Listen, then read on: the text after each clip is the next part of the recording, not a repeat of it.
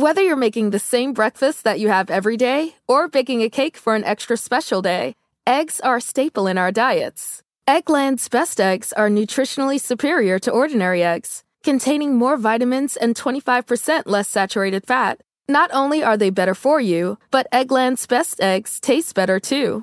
There's a reason that they're America's #1 eggs. Visit egglandsbest.com for additional information and delicious recipes.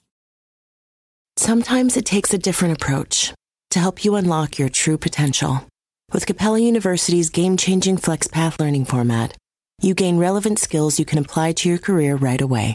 Earn your degree from an accredited university and be confident in the quality of your education. Imagine your future differently at capella.edu. Capella University is accredited by the Higher Learning Commission. Learn more at capella.edu/accreditation.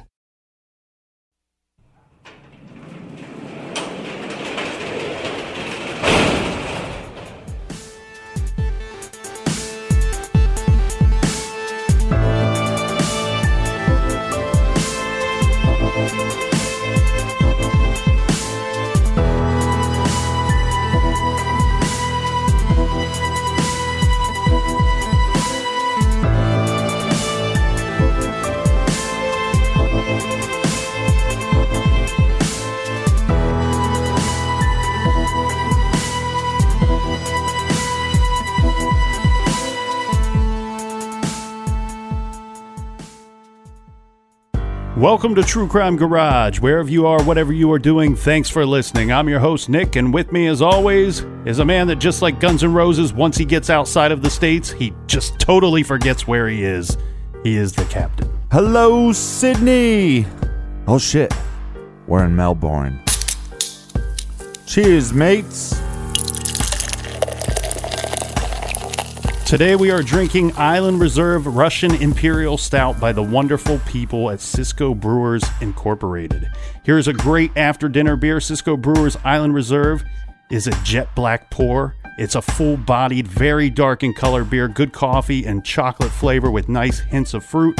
Garage grade 4 1/4 bottle caps out of 5. And this week's beer was brought to us by these awesome peeps. We have Frederick in Sweden. Long distance cheers to you, my friend. Thank you, Frederick. Next up, in parts unknown, we have Erica and Edna who say, we would like to buy you guys a beer. Well, Erica and Edna, we accept your offer. And we like your jam. We also have Wesley in San Diego. Stay classy, Wesley.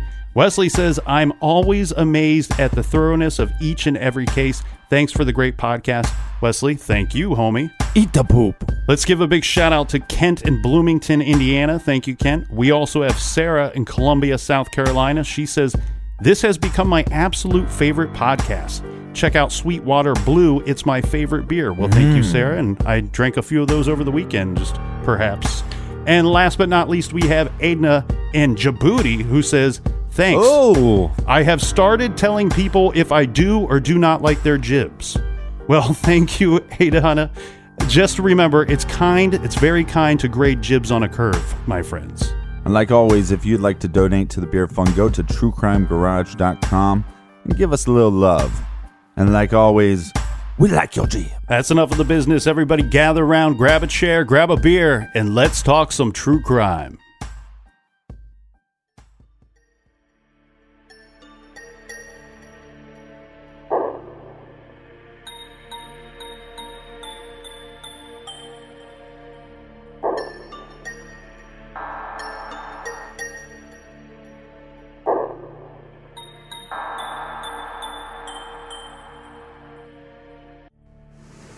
Come on, Michael. I think all 4 of them were tied up. But I don't remember with what. Who tied those girls up? Rob did. All 4 of them? He had to have had some help. He needed some help. He couldn't tie all 4 of them up by himself. I don't remember if I helped him or not. Okay. You think you might have helped him? I guess I did. Okay. What were they tied up with? Come on, Michael. You know, what were they tied? Just tell us. What were they tied up with? It was white. I remember it being stripped with, I think it was a t-shirt. A t-shirt. Okay. What else were they tied up with? T-shirt and... Go ahead. You remember. You remember, Michael. What else?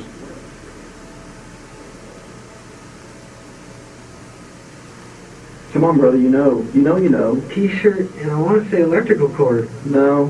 Think harder. T-shirt and something else. I'm not going to tell you. But you know. I want to hear it from you. I'm trying to remember, guys. Something else. It's T-shirt and something else. And you helped Rob tie him up. I guess I did. Yeah, you did. What were the girls wearing by the time they were tied up? What were they wearing? Michael, that's a gimme. Yeah. That's an easy one. Not a whole lot. Not a whole lot. They used their own clothes to tie them up. Use their own clothes to tie them up, you and Rob. And by the time you were done, what were they wearing? Say it. Nothing. Nothing. There you go.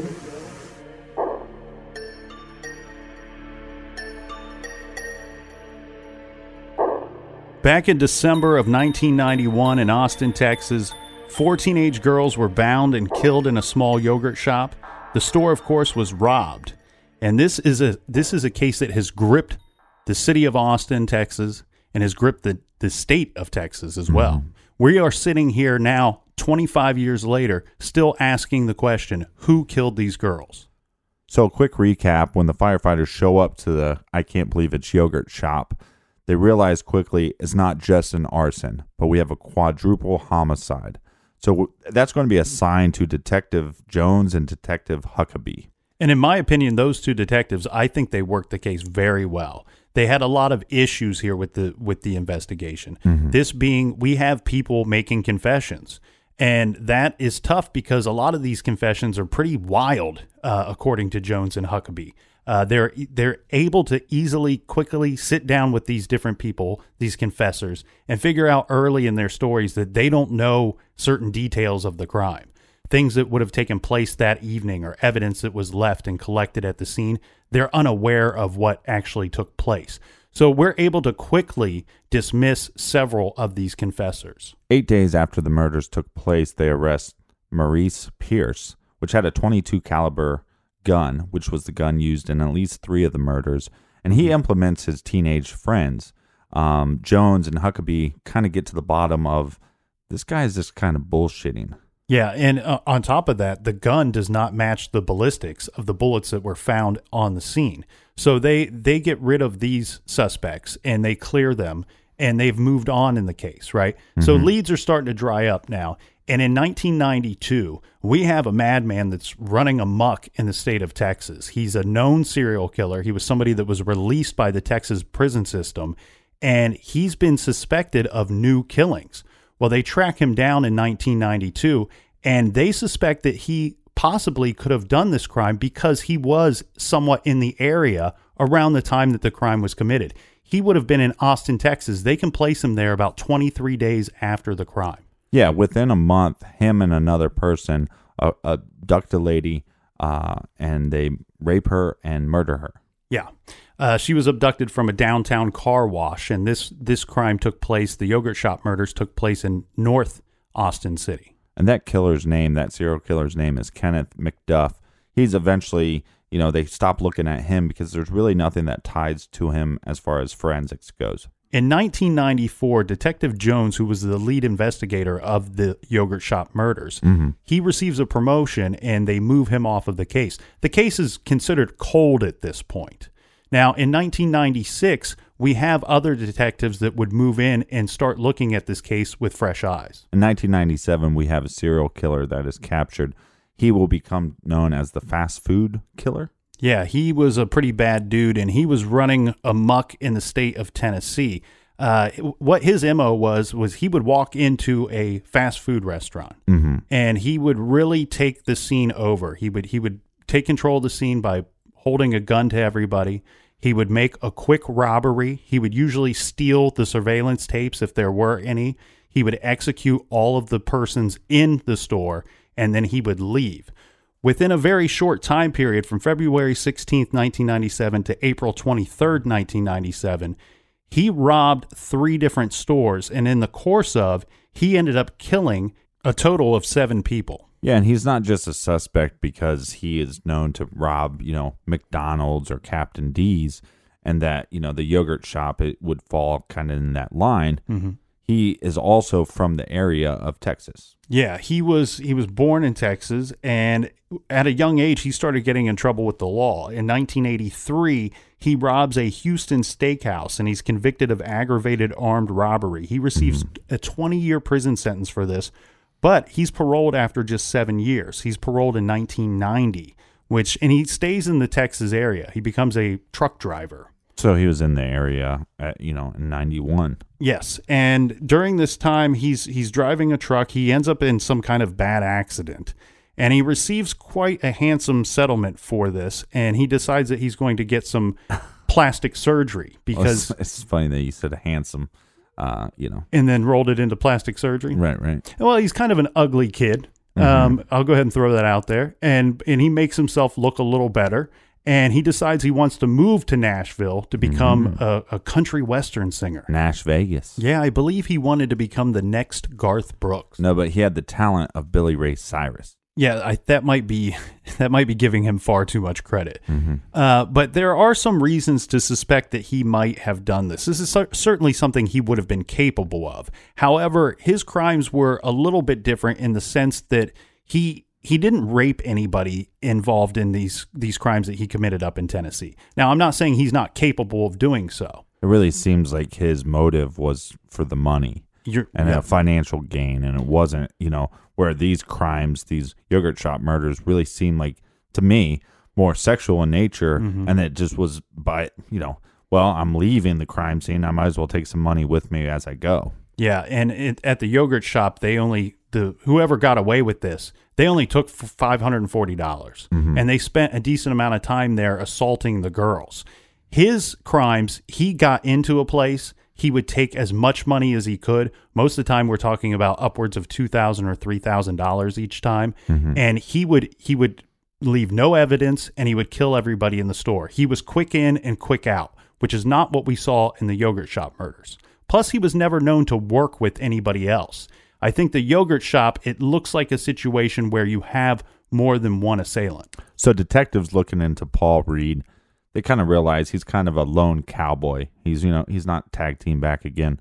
But this will lead them to go back through their notes and start to re-question some people that Jones and Huckabee already questioned back in 91. Yeah, they're going through the file. They're going over this case time and time again. And what they keep going back to is this Maurice Pierce keeps standing out to them. And his three friends that he has, Robert Springsteen, Michael Scott, and Forrest Wilborn. The East Street Band. Yeah, so they decide that, this is the most likely situation. These guys did it. Maurice Pierce looks very guilty. He has a .22 caliber gun on him. Just days after the crime, he mentions the crime to people. He's kind of a natural-born criminal. Yeah, so he is picked up, and this would be in October of 1999. They arrest all four men, and they are going to sit each one of them down individually.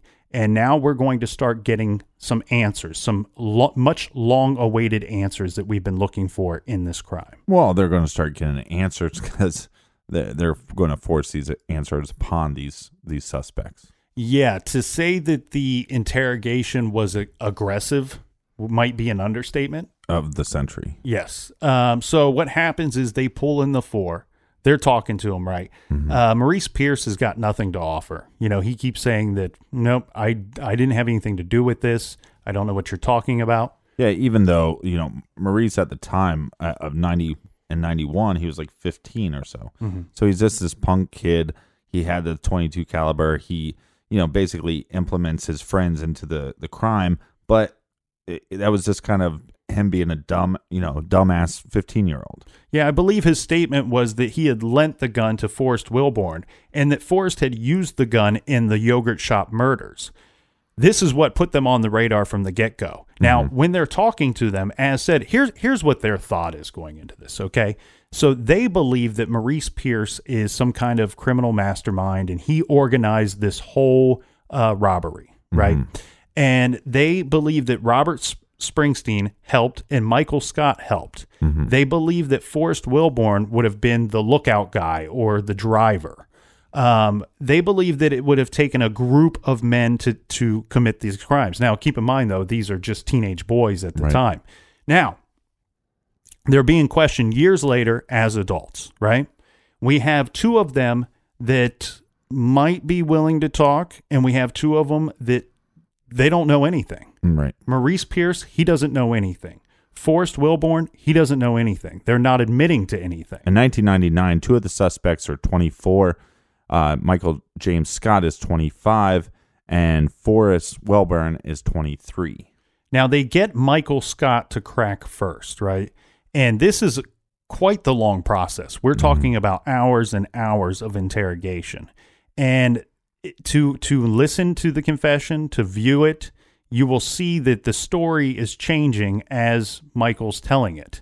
Yeah, and if you listen to the trailer, that was about 7 hours into one of the interrogations. Mm-hmm. So where they finally broken him down. They finally get him to the point where he admits that he was there, that he had taken place in the crime. Now, they got to go through the details because they got to confirm that he was actually there. Well, and that's the problem. Mm-hmm. He doesn't know the details. No, he doesn't get a lot of them right without being coaxed to getting it right. You know, he would often give a wrong answer, and they would tell him, no, that's not it.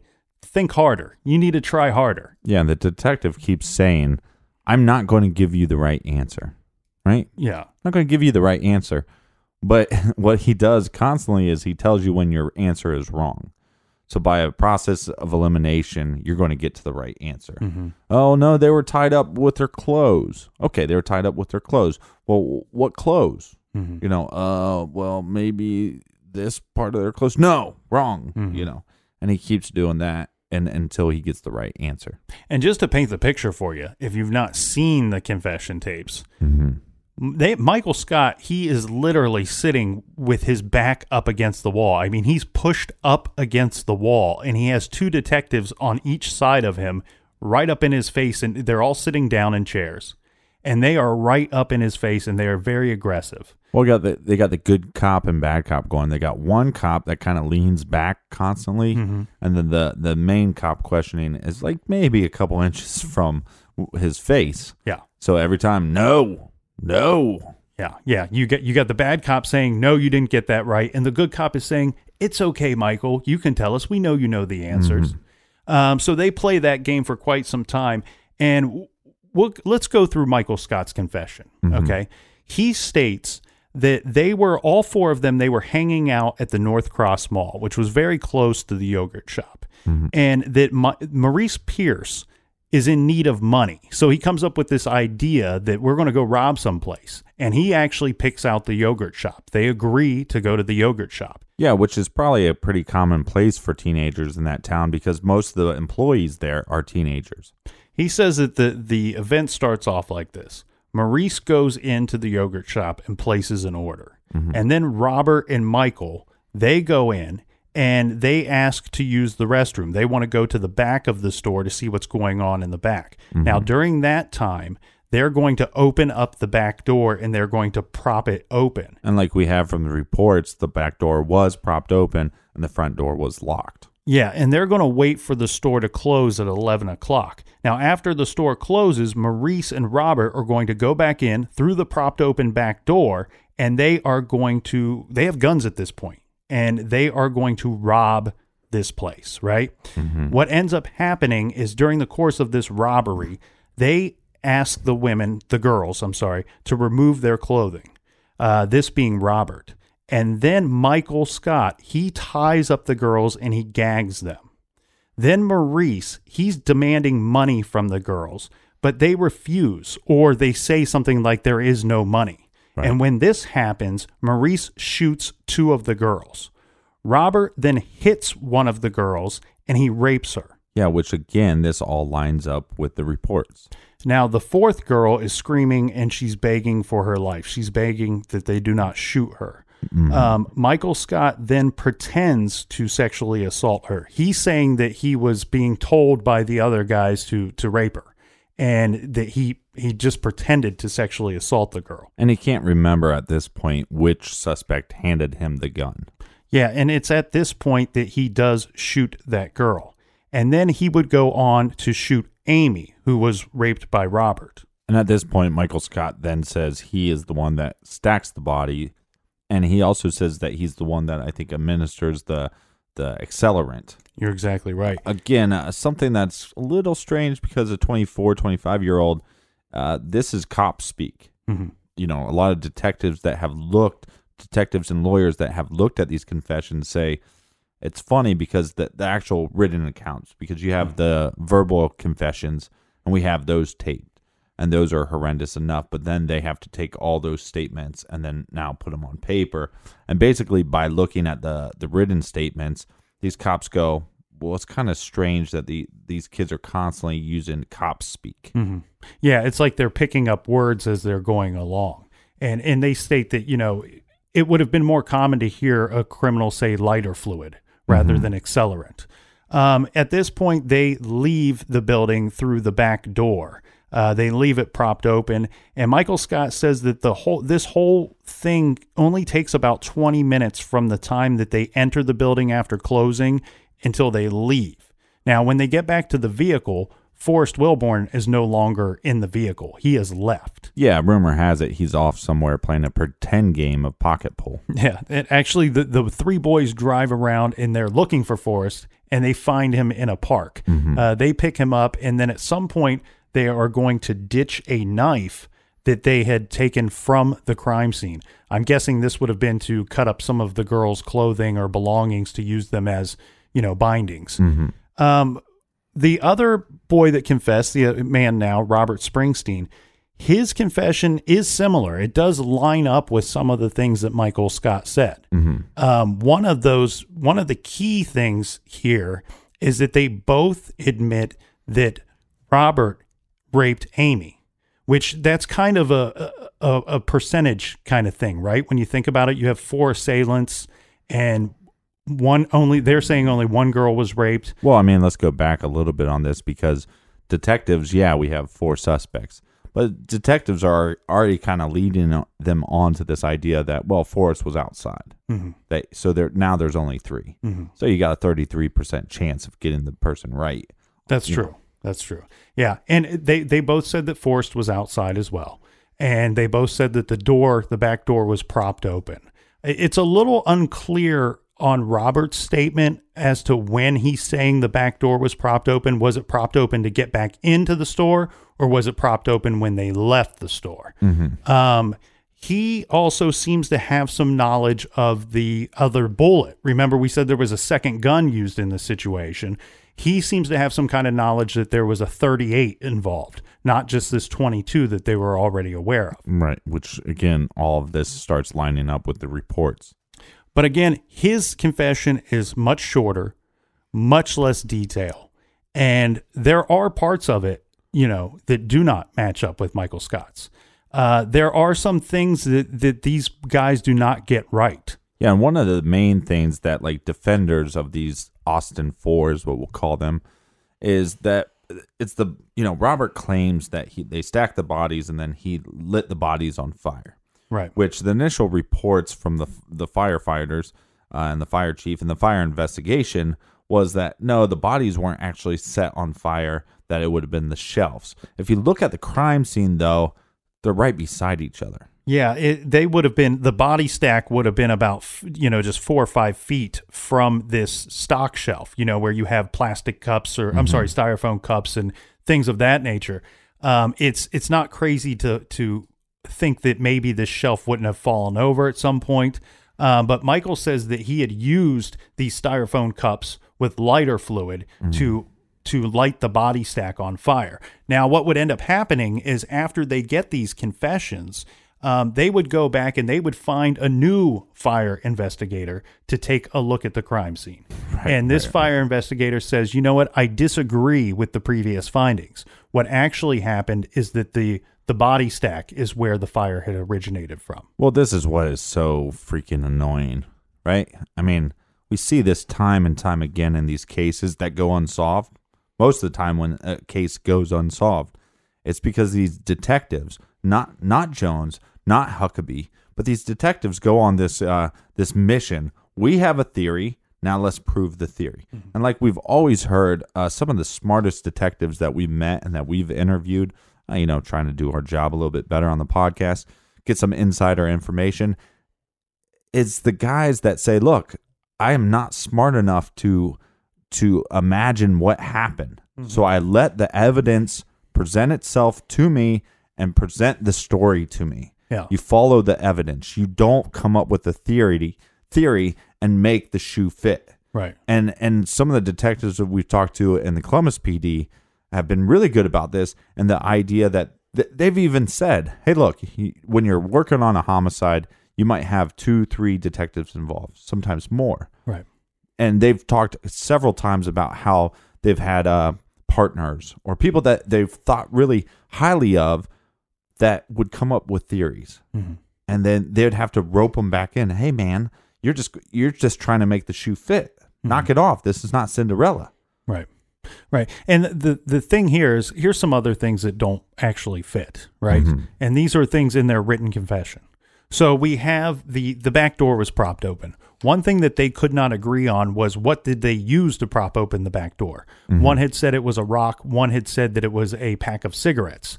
The problem being here is that, again, according to their story, the door would have been propped open on 2 different occasions. So it's possible that both items were actually used. Well, and let's just remind the listeners, I mean, this questioning is happening in 1999 and not 1991. Mm-hmm. So some of your account is going to be off. Right. Now, one thing that they couldn't get right, too, was they had said that the murders took place inside the office. Well, this was a big red flag to the original detective that was on the case, Detective Jones, because he states that when the police arrived on the scene, there was no evidence that anyone had entered that office. It was a locked door, and it was locked when they arrived. The murders 100% took place in the back room, in that stocking area, in that prep area that we had talked about. And they probably know that again, this case is so tough because of the arson, and because the firefighters did not know that they were going into a crime scene, and because they were trying to put out that those fires, that probably really disturbed any blood splatter.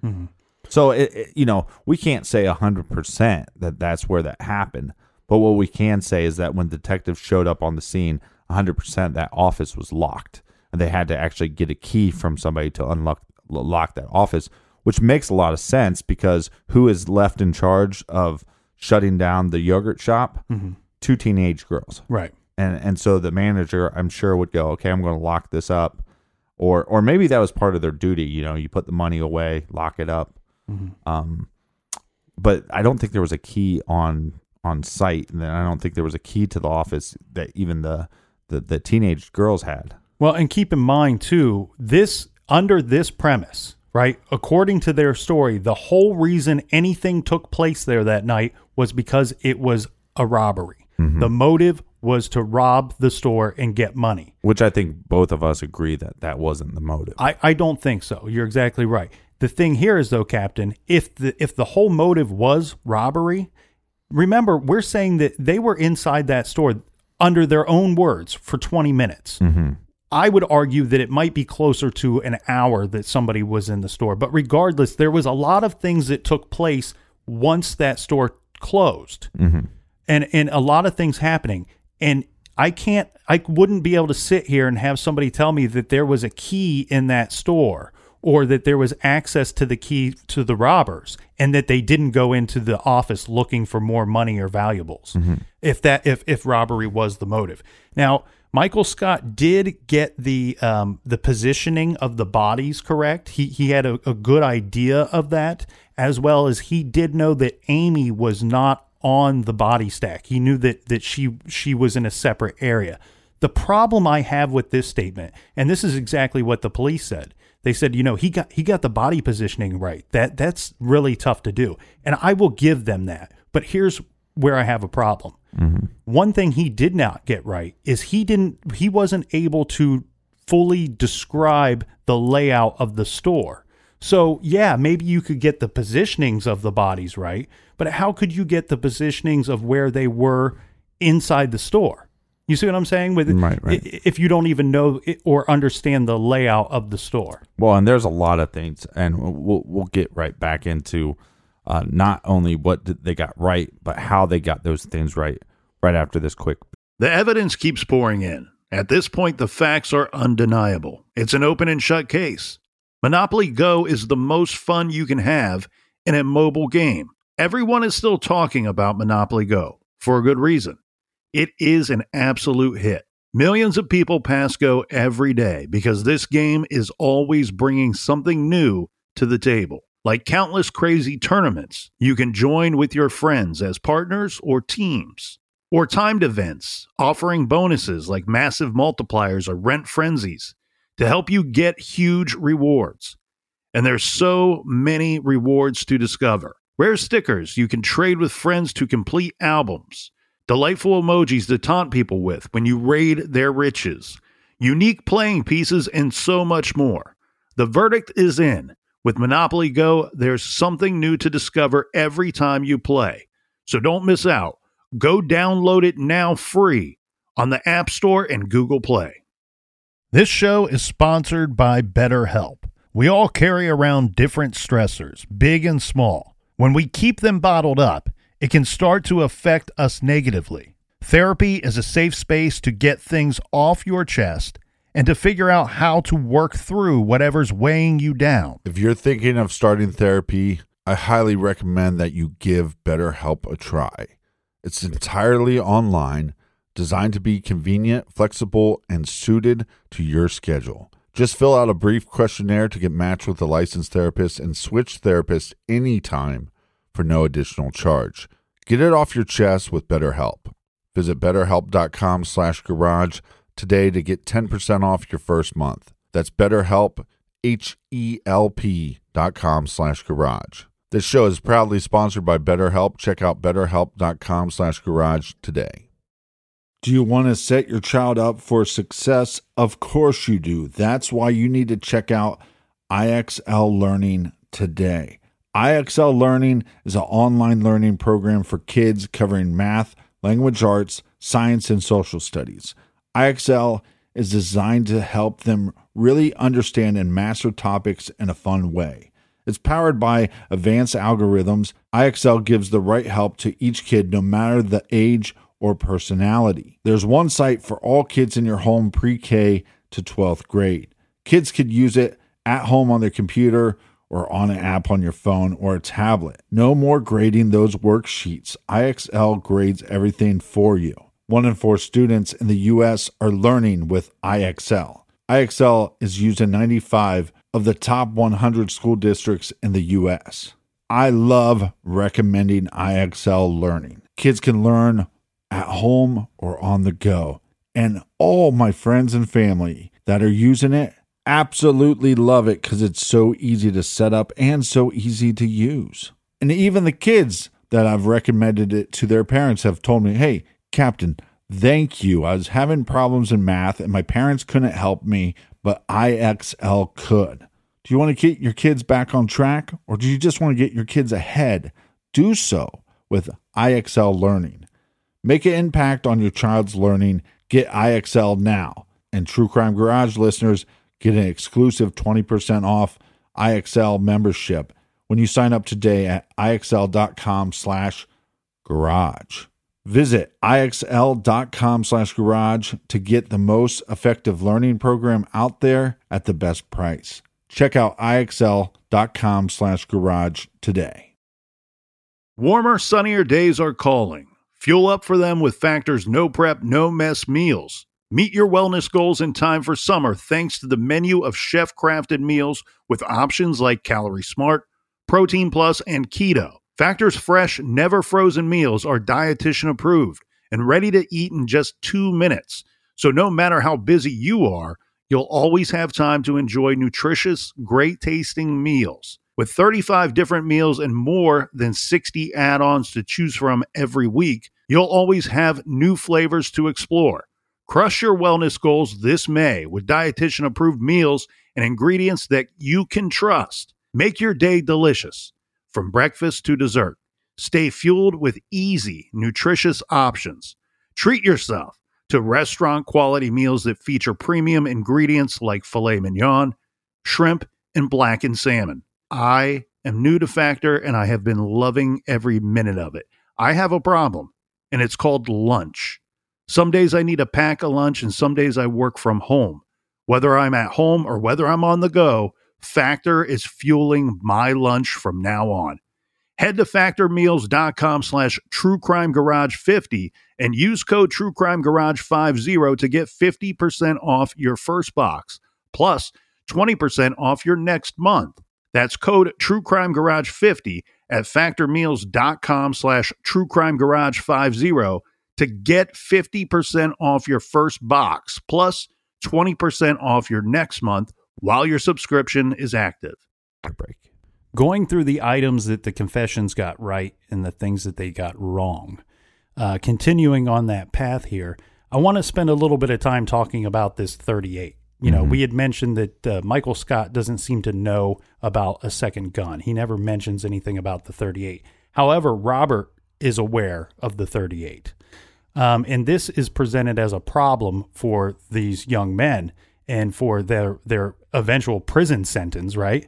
Because this supposed 38, which we know existed, however, the police are saying this was a fact that they kept close to them, that the people in the general public would not have known about that.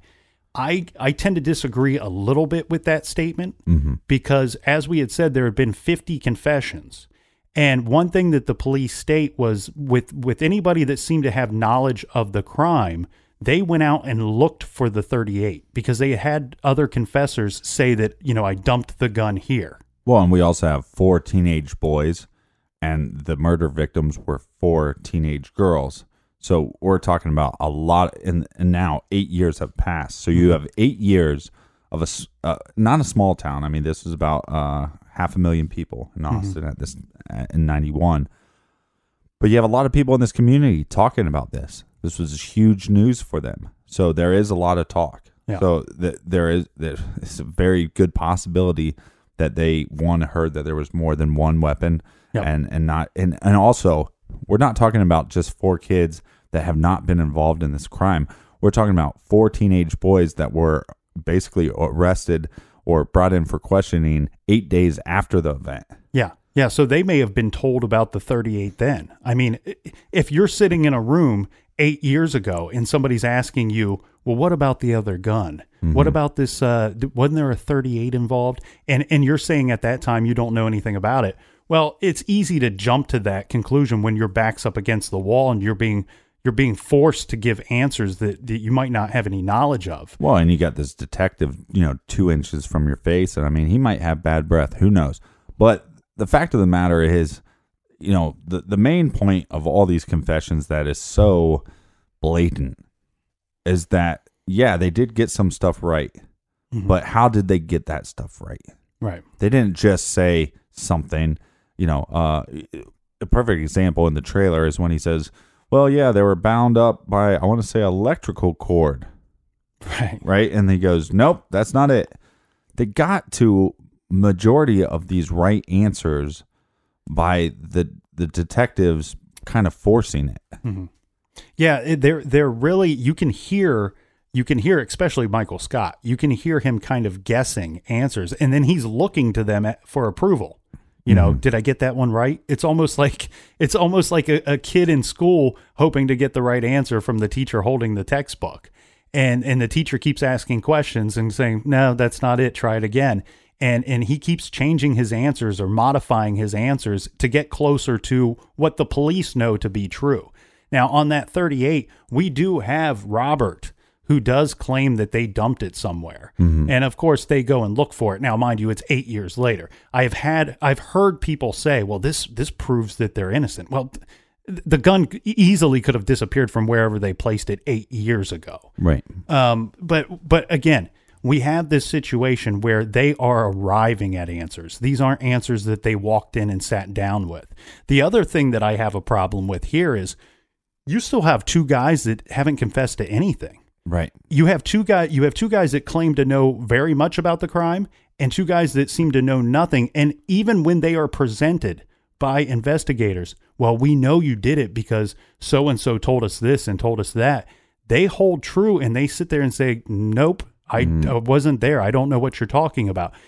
The other thing, too, regarding Michael Scott's confession is that part on the tape where he says, he's asked who was there with you, right? And he names two of the other people. He names, I was there with Maurice, I was there with Robert, and I was there with Forrest. And he says it in a way that he's like asking a question. I'm Ron Burgundy? Yeah, and they take it as, okay, well, now we got the four people that we wanted to hear. We wanted to hear all four of those names. Why? Because you have to go back to 1991 when they originally questioned these guys. They need Forrest to be there. Why? Because the reason why they picked up Maurice and started questioning him about the yogurt shop murders is because he said he lent the gun to Forrest, and Forrest had used it in the yogurt shop murders. That's what put them on the radar. So they really needed Maurice to be there as well as Forrest, even if those two didn't confess to anything. Right, and with Forrest, I mean, it's pretty simple. I mean, his interview, I believe it's with Dateline, I found very compelling and very believable because he's pretty much saying, look, I was not going to lie and especially not going to lie about this. Mm-hmm. And there's no way I did this, so there is no way you're going to get me to say that. Now, this is what's weird, because the community and obviously the victim's parents are going to start going, well, these guys are monsters, right? Mm-hmm. These guys are savages, and they need to be locked away, maybe death penalty. And because a lot of people have a really hard time wrapping their head around, why would you confess to a crime that you didn't commit? Mm-hmm. And I would like to believe that would just not be possible with me. Mm-hmm. But, nobody would know this until you were actually in that situation. I had a situation many years ago where I was observing a trial, right? And I was close to an attorney that was involved in the trial. And they put one person on the stand. And this is before it got to an actual jury trial, because they were trying to determine if they should just plea this thing out or if it should go to a jury trial. And one of the attorney was representing a person who wanted it to go to a jury trial. The defendant wanted it to go to a jury because they believed they were innocent. Mm-hmm. Now, I don't know what actually took place, but I was in the hallway and I overheard what the attorney was saying to the defendant. The attorney was saying, let's plead this thing out. And the defendant was adamant. No, it's got to go to a jury because I'm innocent. I'm not pleading to anything. Right. And the attorney said, well, the reason why I'm saying we should plead to this is because they're offering a very low plea bargain. It's something small, like pay a fine and we pretend this never happened. Right. Right. He's saying, let's just take this penalty and agree to it. Why? Because the man that was just on the stand, he was on the stand for almost the course of a whole day. And he said, you do not want him to be on the stand in a jury trial. And the defendant said, well, he's lying. And the attorney said, he might be lying, but here's my perception of this guy. Okay. And this is what I believe a jury will think. This guy comes off as not being very bright. He comes off almost to be too dumb to lie, where he would be perceivably believable to a jury, an audience of such of a jury. And I found this to be something that I kind of kept in the back of my mind when I was reviewing stuff regarding Forrest Wilborn, because we have a guy here that never confesses to anything, right? Mm-hmm. And on top of that, we have people from Dateline, we have investigators from the original investigation that they all claim that, Forrest is not a bright guy. He's not a smart guy. He couldn't organize a 2-car parade. Mm-hmm. Here's the way he strikes me. And I feel bad for the guy, because not only was he brought to and faced charges regarding this crime, but on top of that, then publicly he's put down for his mental capabilities or whatever they are. Right. And I think it's just frankly insulting. I mean, he seems like a nice character. And at the end of the day, he was smart enough not to confess to a crime he didn't commit. And the big problem I have with his portion of this, okay, he is stating, I was never there. He never admits to anything, right? Mm-hmm. Now you got two guys that place him at the scene. Now, wouldn't investigators say, okay, let's make a deal with Forrest. Let's make a deal with him, because guess what, Forrest? We know you were there. We were told by these other guys that you sat out in the car. You didn't have any involvement with the actual rape, the actual tying up of the girls, the actual robbery, the actual killing of anybody. You were just on the outside of the building waiting for these other guys to return. And by their own admission, when they returned to the vehicle or returned outside of the yogurt shop, you had fled the scene. You clearly didn't want any involvement with this, right, Forrest? Right. So, Forrest, why don't you tell us the truth, and we might be able to grant you immunity, or we might be able to grant you a slap on the wrist. And because had they got a third confession, that would have been paramount in this case. Right. But Forrest has something going for him in this case. Yeah, you got two guys confessing and saying that you're involved in the case, but you got another one of the individuals saying, oh, yeah, by the way, he wasn't there because I wasn't there and this shit didn't happen. Right. The other thing, too, is I want to know more about the timeline. One thing that they don't go for in the confession, they want to know details of the actual crime. But one thing that they fail to do is to wrap these guys up on a specific timeline. And what I mean by that is we have Michael Scott, who says that the whole thing took about 20 minutes from the time we entered the building to the time that we left the building. Mm-hmm. Well, what do we know? We know that the doors were locked at 11 p.m., and we know that around midnight, the flames were seen and firefighters were responding to a fire call. Well, okay, so that's 1 hour. Well, now let's go ahead and look at what the neighbor said. Remember, the neighbor had said that we have a situation here where we get a summary of his report of that night, and it would be nice to have the full report. Yeah. Because the neighbor states that he had heard some popping noises, thought a noise was coming from the roof. He went outside to investigate, and that's when he saw the door propped open along with a fire. Okay, well, here's a little bit of an issue with that. What time did they enter the building? Could we have had them narrow that down during this confession? Because that seems to me to be an important part of it, because it may not line up with what the neighbor is saying. Well, which I understand all that, but at the end of the day, this confession doesn't mean shit to me on the idea that all this information was force-fed to him. And if you don't believe that, one of the things is when they're talking about, oh, well, then I put a gun to this girl's head, right? Mm-hmm. And then the detective goes behind, I can't remember which one it was. It was Michael. Michael. He goes behind Michael's head and puts a freaking gun to his head. Yeah. And so then the detective is on record saying, well, I didn't put a gun to his head. I put my finger on his head. Mm-hmm. No, you showed the suspect a gun. You then put something on the back of his head. I've seen the video footage. It looks like he put a freaking gun on his head. Yeah, and not only that, he walks behind Michael to do so. Yeah. So Michael may not have known, even if it wasn't a gun. You would assume it would be a gun. Right, and I understand that the community is outraged and that they want answers and all that stuff, but you are making up a bunch of malarkey, right? Mm-hmm. And so then, just to fast forward, we can't charge two of them because we don't have confessions. And we don't have any forensic evidence linking these individuals to the crime. And maybe part of that is due to the arson, but now we're going to put these two men on trial, and the other two are just going to be let go. Yeah, so a quick breakdown of that is we have Robert who confessed, Michael who confessed. Okay, so they're in a whole heap of trouble.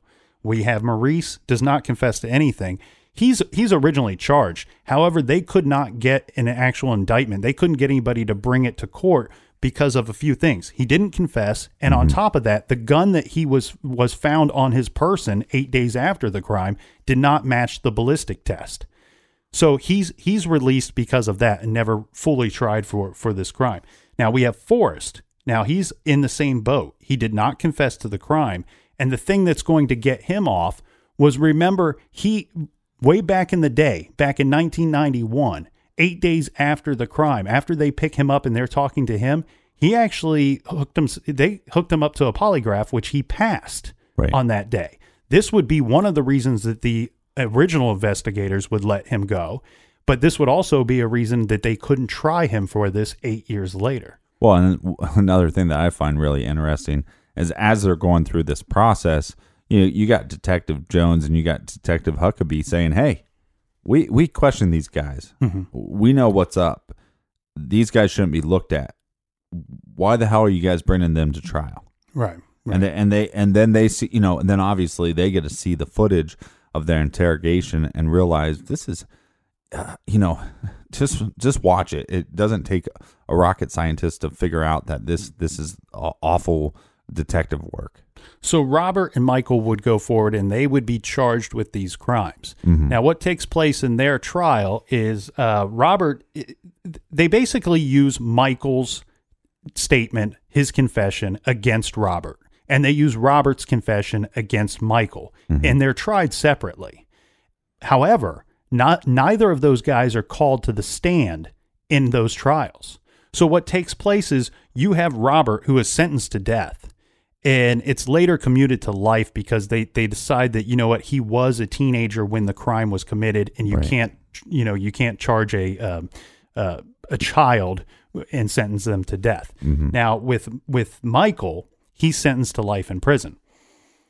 What ends up happening is in 2006, these convictions are overturned because we have the right to address our people that accuse us of stuff. Mm-hmm. And because neither of these guys were called to the stand, they weren't able to cross-examine what they had stated. Therefore, you have to overturn these charges. All right. So 8 days after these crimes are committed, that these teenage boys are called in. 8 years later, they are questioned again. Then they go on trial. They are put away, sentenced to life in prison or death penalty, which is then overturned. And then several years of being in jail, they're released based off of... Yeah, they're not fully released. What they do is they hold them because they're going to try them again. Right. And Okay, we're going to do it right. the right way is what we're going to do. Well, they're being held for quite some time. Yeah, of course, they don't make it. It's just like with Adnan Syed, right? Mm-hmm.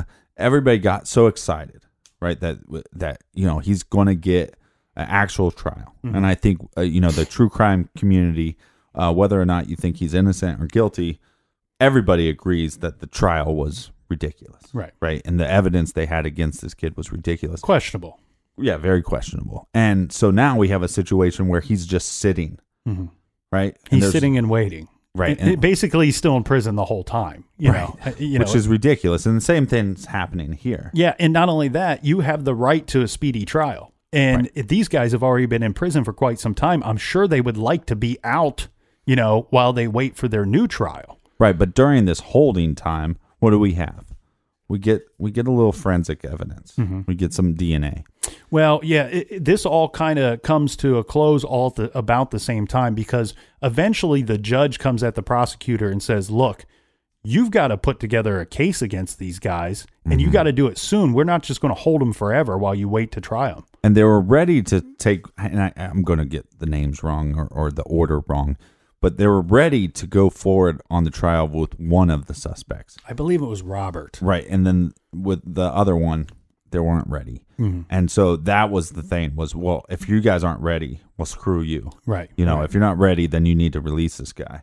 And at the same time, like we said, forensics comes up and then they take a DNA test. Yeah, they have DNA technology that was not available back to them back in 1991. Mm-hmm. Now, using this technology, they have DNA, and this is male DNA, obviously, and they are able to determine that the DNA that they found in Amy does not match that of Robert. Mm-hmm. Now that makes a big problem with both of their confessions because they both said that Robert raped Amy. Right. Furthermore, this DNA does not match any of the four. Right. And this becomes a big problem because so the confession we know are wrong. Mm-hmm. We know that they pushed them into that. They pushed Robert to claim that he raped the girl, which, I think would be a very difficult thing to admit to doing. But nonetheless, that part of the story doesn't line up. Right. But now on top of that, we got 5 people. Well, yeah. This is the prosecutor pivoting and saying, okay, well, we can roll with that new evidence. Right. Yeah. Instead of going, hey, let's try to find the truth. hey, let's just make up this, fictitious person. We have, in this case, we have pretend rape and we have fictitious people.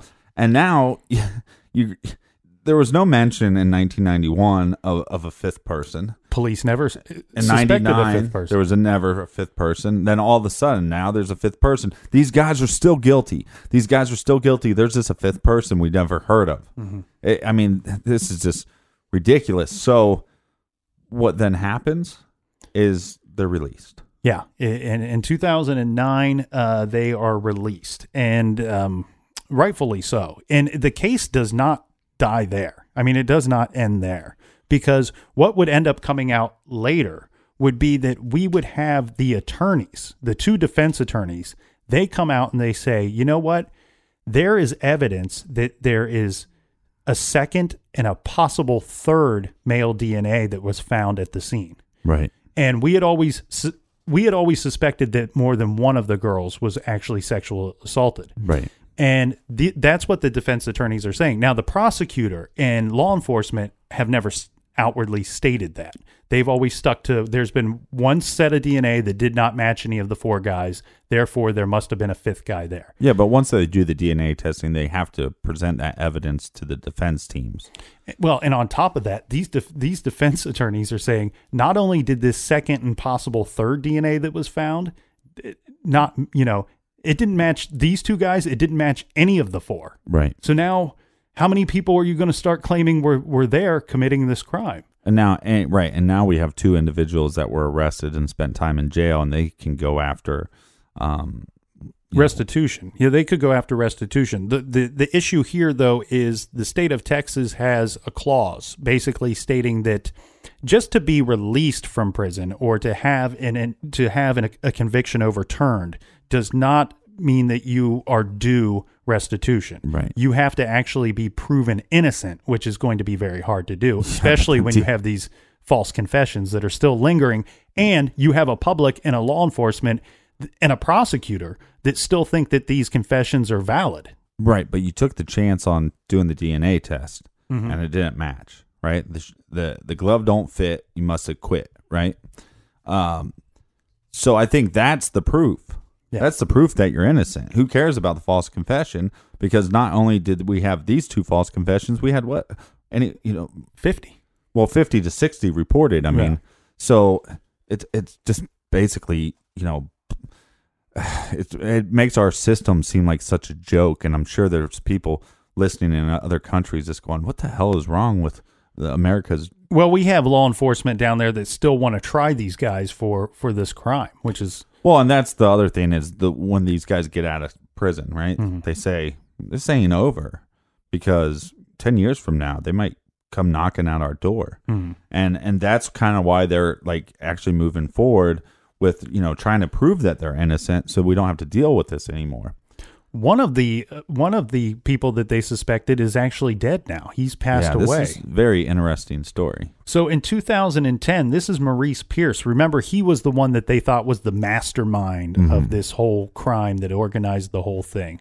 And in December of 2010, he's pulled over by Austin police officer and two police officers. I apologize.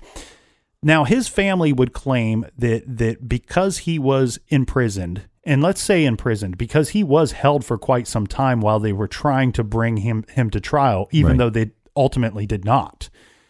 He's stating, that he has some kind of anxiety and all kinds of issues from having been what he believes is harassed by the police. Right. And there's a situation here where he's pulled over. And this traffic stop does not go well for anybody. He freaks out and he takes off on foot. And eventually one of the officers catches up to him, and now we've got a fight going. Mm-hmm. And during the course of this fight, Maurice pulled a knife off of the officer and he stabbed the officer in the neck. The officer then shot Maurice, which... Don't bring a knife to a gunfight. Well, he didn't even bring the knife, first of all. Well, don't take the guy's knife that has a gun. But there's all kinds of bad problems here. Thankfully, the officer survived. And I don't lay any fault on the officer. I believe he has to defend himself. Right. And I think he did the right thing. The only problem is, would Maurice have had these issues had he not lived this type of life? Had he not gone down? Yeah, but what came first, the chicken or the egg? Mm-hmm. I mean, what we do know was he was carrying around a gun in a mall, right, when he was a kid. When he was a kid, not when he was not on the traffic stop. Right, but what I'm saying is, like, it's he was kind of doing this bullshit way before. So the more of the story, don't do bullshit, and you won't have a bullshit life. Yeah, he put himself in harm's way. Okay, so we have 3 of the 4 still alive, and like we've talked about before, we had these 50 to 60 confessions. So what we do want to bring up is that we had a very odd confession by a guy that we already talked about in this case. Yeah, and one of those is from Kenneth McDuff. Now, he was the broomstick killer. He was the one that we said was possibly in the area at the time of the crime. Mm-hmm. He would have been very capable of this crime because he killed many, many women, and he did all of that in the state of Texas. Yeah, and he sometimes worked with other individuals. Yeah, and one thing that he did that is kind of interesting here, right? He never admits to anything, right? He never confesses to any of his crimes. They had to bring him to trial for every one of these crimes, and he's convicted of them. And it's not until leading up to his execution that he starts talking to police. Now, this is just within days or weeks of his execution. Now, he's executed November 17th, 1998. During this time, right around this time, there's an anonymous source that comes forward that tells an Austin TV station, this is KVUE TV station, that McDuff confessed to the yogurt shop murders. Okay, but they also go on to say that investigators are having a problem with this because he got certain key details wrong about this crime. Right, but it's also years and years, 7 years later. Now, let's keep in mind, though. And a guy that did multiple murders. He was asked by the original investigators. He was questioned back in 92 by the Huckabee original. and Jones, yeah. And he actually tells them. Now at this point, he hasn't really confessed to anything, right? But he tells the two of them, had I done that murder, I would have confessed to it. Why? Because I would have been proud of it. Right. This is the kind of a-hole that we're dealing with here. Right. Now, here's where I have a big problem with the whole Kenneth McDuff thing, right? His name. First of all, it's an anonymous source, tells a TV station. Right. Sounds a little bullshit. It's very fishy. First of all, we know from doing this show for so long and from the people listening to the show for so long, TV stations, newspapers suck. They make things up sometimes. It would be very easy to say, we cannot tell you our source. But someone came forward and stated that he confessed to these crimes. I mean, that would be big news. That would sell papers. That would get people to tune into your TV station. The other problem that I have with this crime is, but leading up to his execution, he ends up admitting to everything. He ends up leading them to bodies that they hadn't found yet. Right.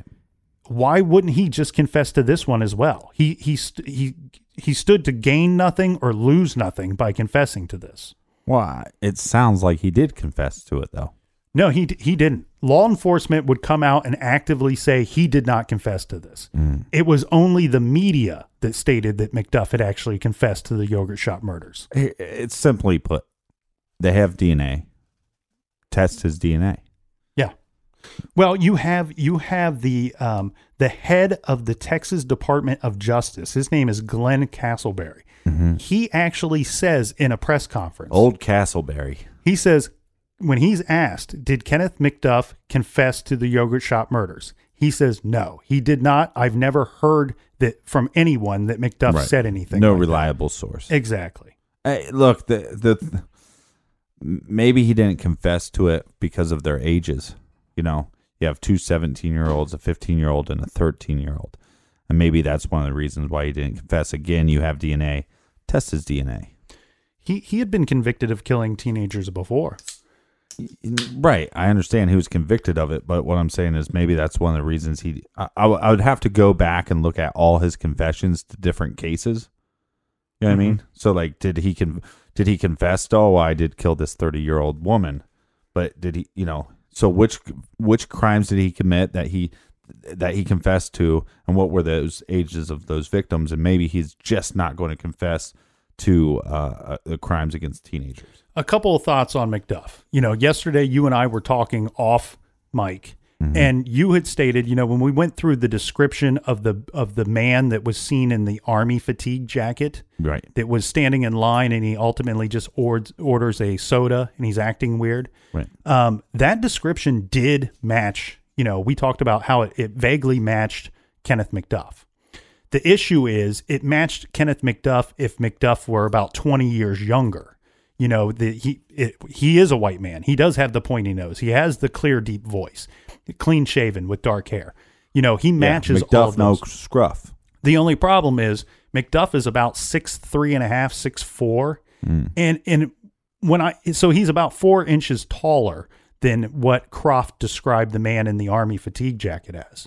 So that's an issue. He's also about 20 years older and I don't think that you would have mistaken his age, because at the time that McDuff was out and running around, not only was he killing women, but he was also drinking heavily and smoking crack.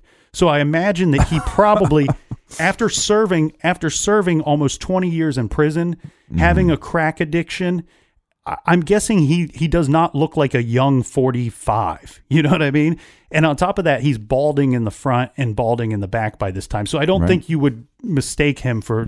party in the front, no party in the back. No party at all with Kenneth McDuff. Yeah. The other problem I have with him being the person that committed this crime, his thing is he would have extended periods of rape and torture on his victims.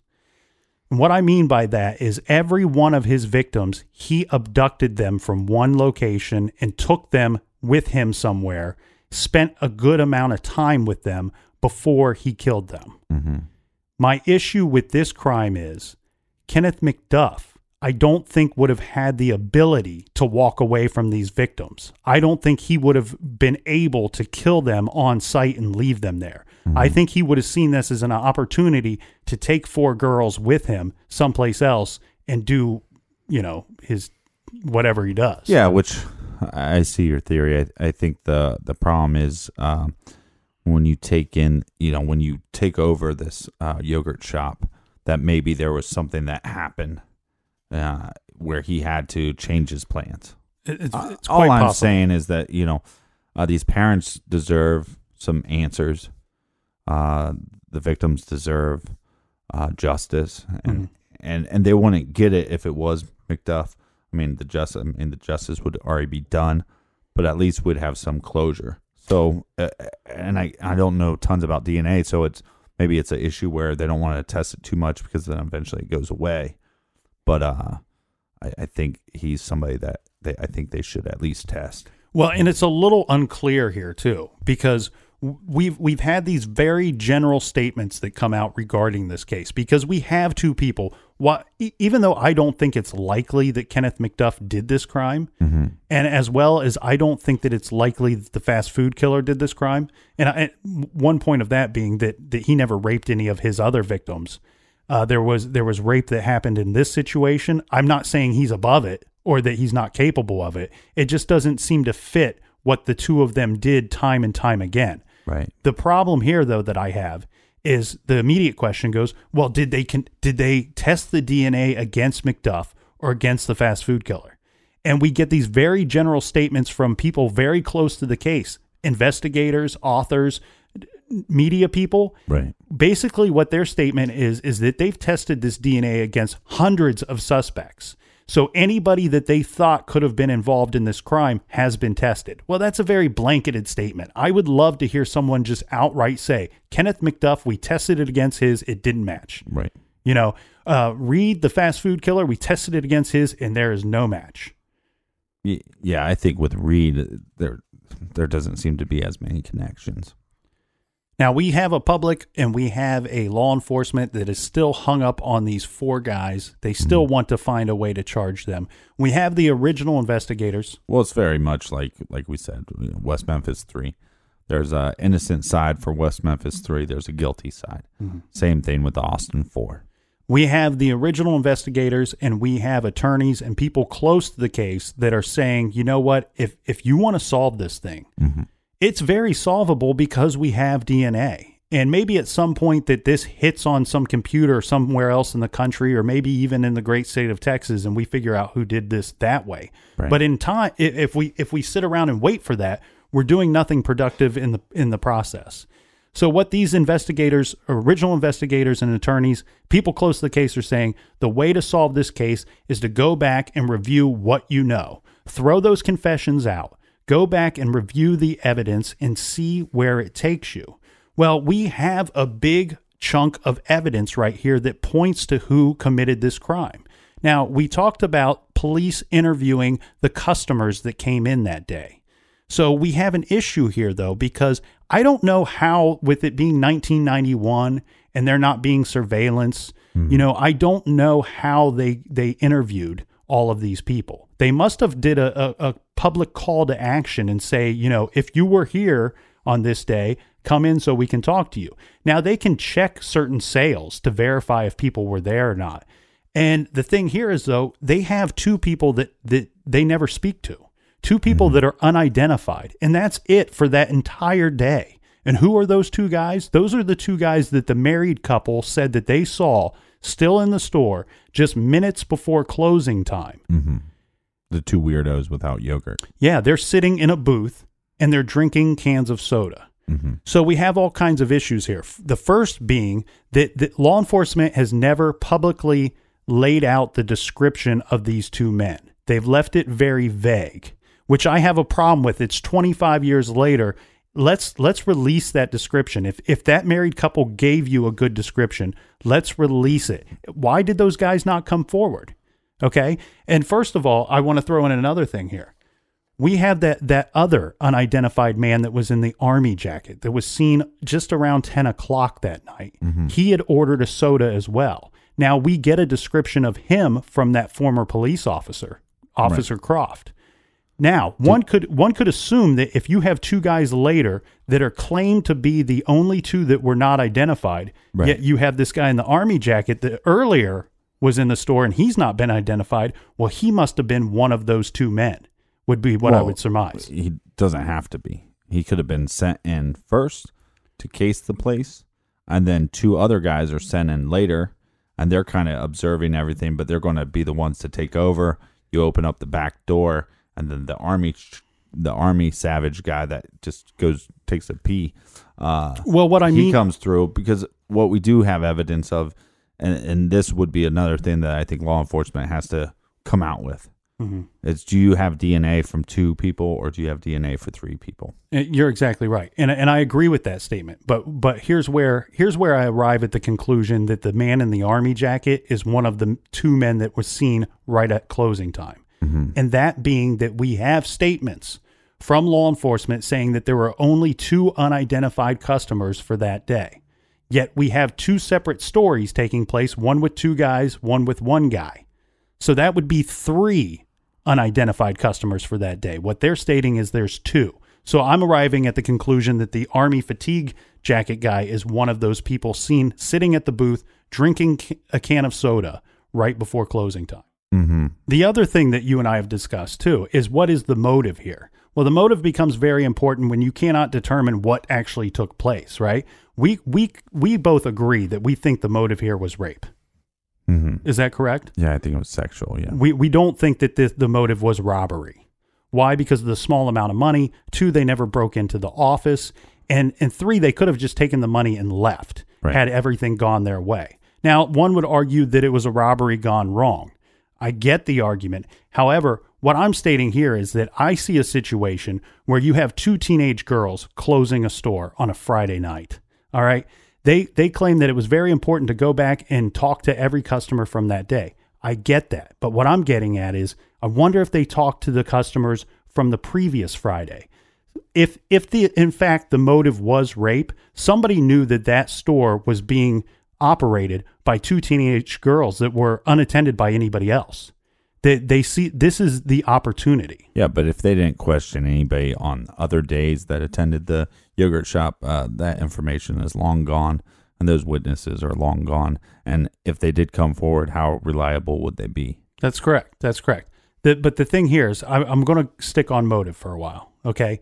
The other issue is, if the motive was in fact rape, Well, then there was a murder that was used to cover up this rape. And furthermore, a fire that was set to cover up the rape and the murders. Now, what we do know, one bit of evidence that we do know, is that the lighter fluid that was used to set the fire was not present in that store until this robbery took place. Therefore, whoever did this crime brought the accelerant into the store with them. Right. This seems a little pre-planned to me. I wouldn't bring lighter fluid to a robbery. Well, that's why there's a lot of speculation in the city of Austin that for some reason that this was some kind of insurance fraud or some kind of scandal like that.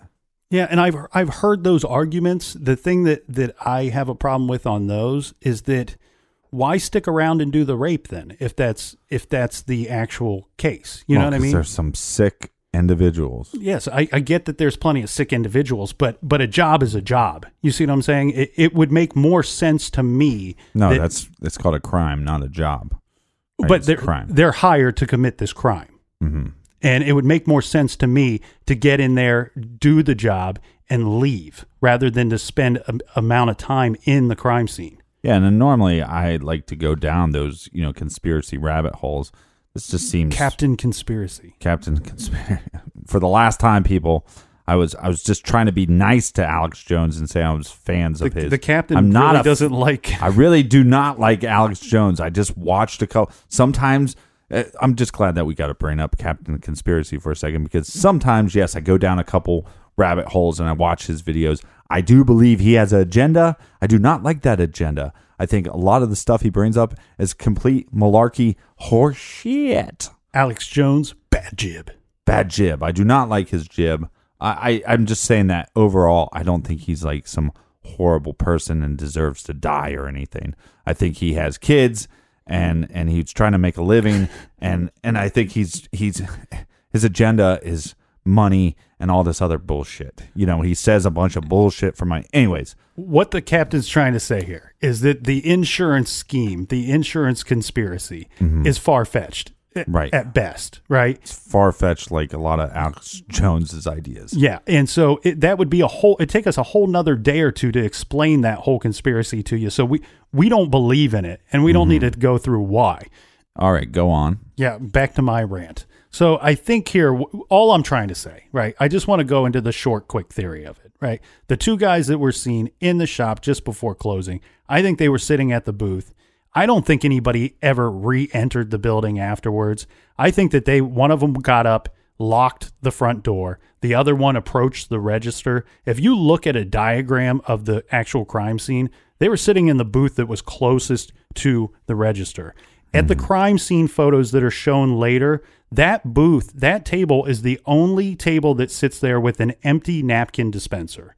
Right? We said that the couple had stated that they had saw the girls refilling the napkin dispensers. Right. The only one that wasn't filled was the one at this table. The only one that didn't have a chair put on top of the table was this table as well. I think they got up and they took control of the situation. I think they were targeting the two teenage girls that were there. I think the motive was sexual. I think that unfortunately the other two younger victims just happened to be there that night. That was a variable that they had not planned on. I do think that the Army fatigue jacket guy did go back to the restrooms at some point because that area is blocked off from the rest of the store. He wanted to double check that there was actually nobody back there. There wasn't a male manager or additional staff back there that night. They wanted to carry out what they were going to do. I also think that what kept throwing me off was this backdoor situation. Okay, because in the confession of these guys, they state that they had left the back door open and came in later. And police and firefighters find this back door open. The thing here is, what I was able to figure out last night is that the building did have a sprinkler system. I think that this back door was just basically left open to let that fire burn as long as it possibly could to burn off as much evidence as possible before that sprinkler system would kick on and maybe possibly put out the fire. And possibly just the way they left as well. Yeah, You know what I it mean? could have Like, just been happenstance. We're going to leave here and just, leave it open. It makes some sense, yeah. Now, one thing here, Captain, I'll throw a whole little conspiracy since you like them so much, right? Yeah. All right, so we have the neighbor statement. I would love to hear what that full statement is or read that full statement because I have some problems with that statement. This guy says he never hears any screams. He says he hears popping noises. And he goes outside to investigate, and he sees the door open, and that's when he sees the fire. Now, I want to know how long it was from the time that he said he heard the popping noises to the time that he went outside and saw the fire. Right. Because we know that it took some time for this event to take place. If he went out immediately and saw the fire, that story is complete malarkey. That would make no sense, because then he would have seen the killers leaving the building, fleeing the building, which he did not say that he saw anybody. Here's a little thing here. I hope that they tested the DNA of that store owner next door. Okay, I think you're reaching there, but yeah, I'm sure. I think at the end of the day, they have this DNA and any possible suspects, instead of trying to get people to falsely confess. How about you just test that DNA? Yeah, that's really the only good thing in this entire story here, is that they have DNA. I think they'll catch this person or persons eventually. Well, hopefully. I believe this family and the victims, like I said, deserve justice and deserve some answers. All right, wrapping up, we have our recommended reading for this week. It is Wolf Boys by Dan Slater. You can pick that up by going to our website. This is the true story of a couple teenagers that joined the Zetas, which is one of the worst, most brutal Mexican drug cartels out there. You have a story about a good-natured teenager that turns into a feared assassin. So that's Wolf Boys by Dan Slater. Go to truecrimegarage.com, click on the recommended page, and check that out. You can purchase that along with anything else through the Amazon banner. And follow us on social media at True Crime Garage. We are on Instagram, Twitter, Snapchat, YouTube. Our YouTube channel is blowing up. It's starting to blow up. But the Instagram bet, I won. And now we did a double or nothing. So if you're not on Instagram, not following us, it's a good way to see kind of the characters of each case. We kind of try to post a bunch of pictures of each case, different crime scene details and stuff like that. So you kind of get a visual idea of what's going on in these cases. So it's not just our nasally drones. That's right. All right. Thank you all for listening. And thank you, Captain. We will see everybody back here in the garage next week. And until then, be good, be kind, and don't litter. And don't schmitter. Schmitter, schmitter.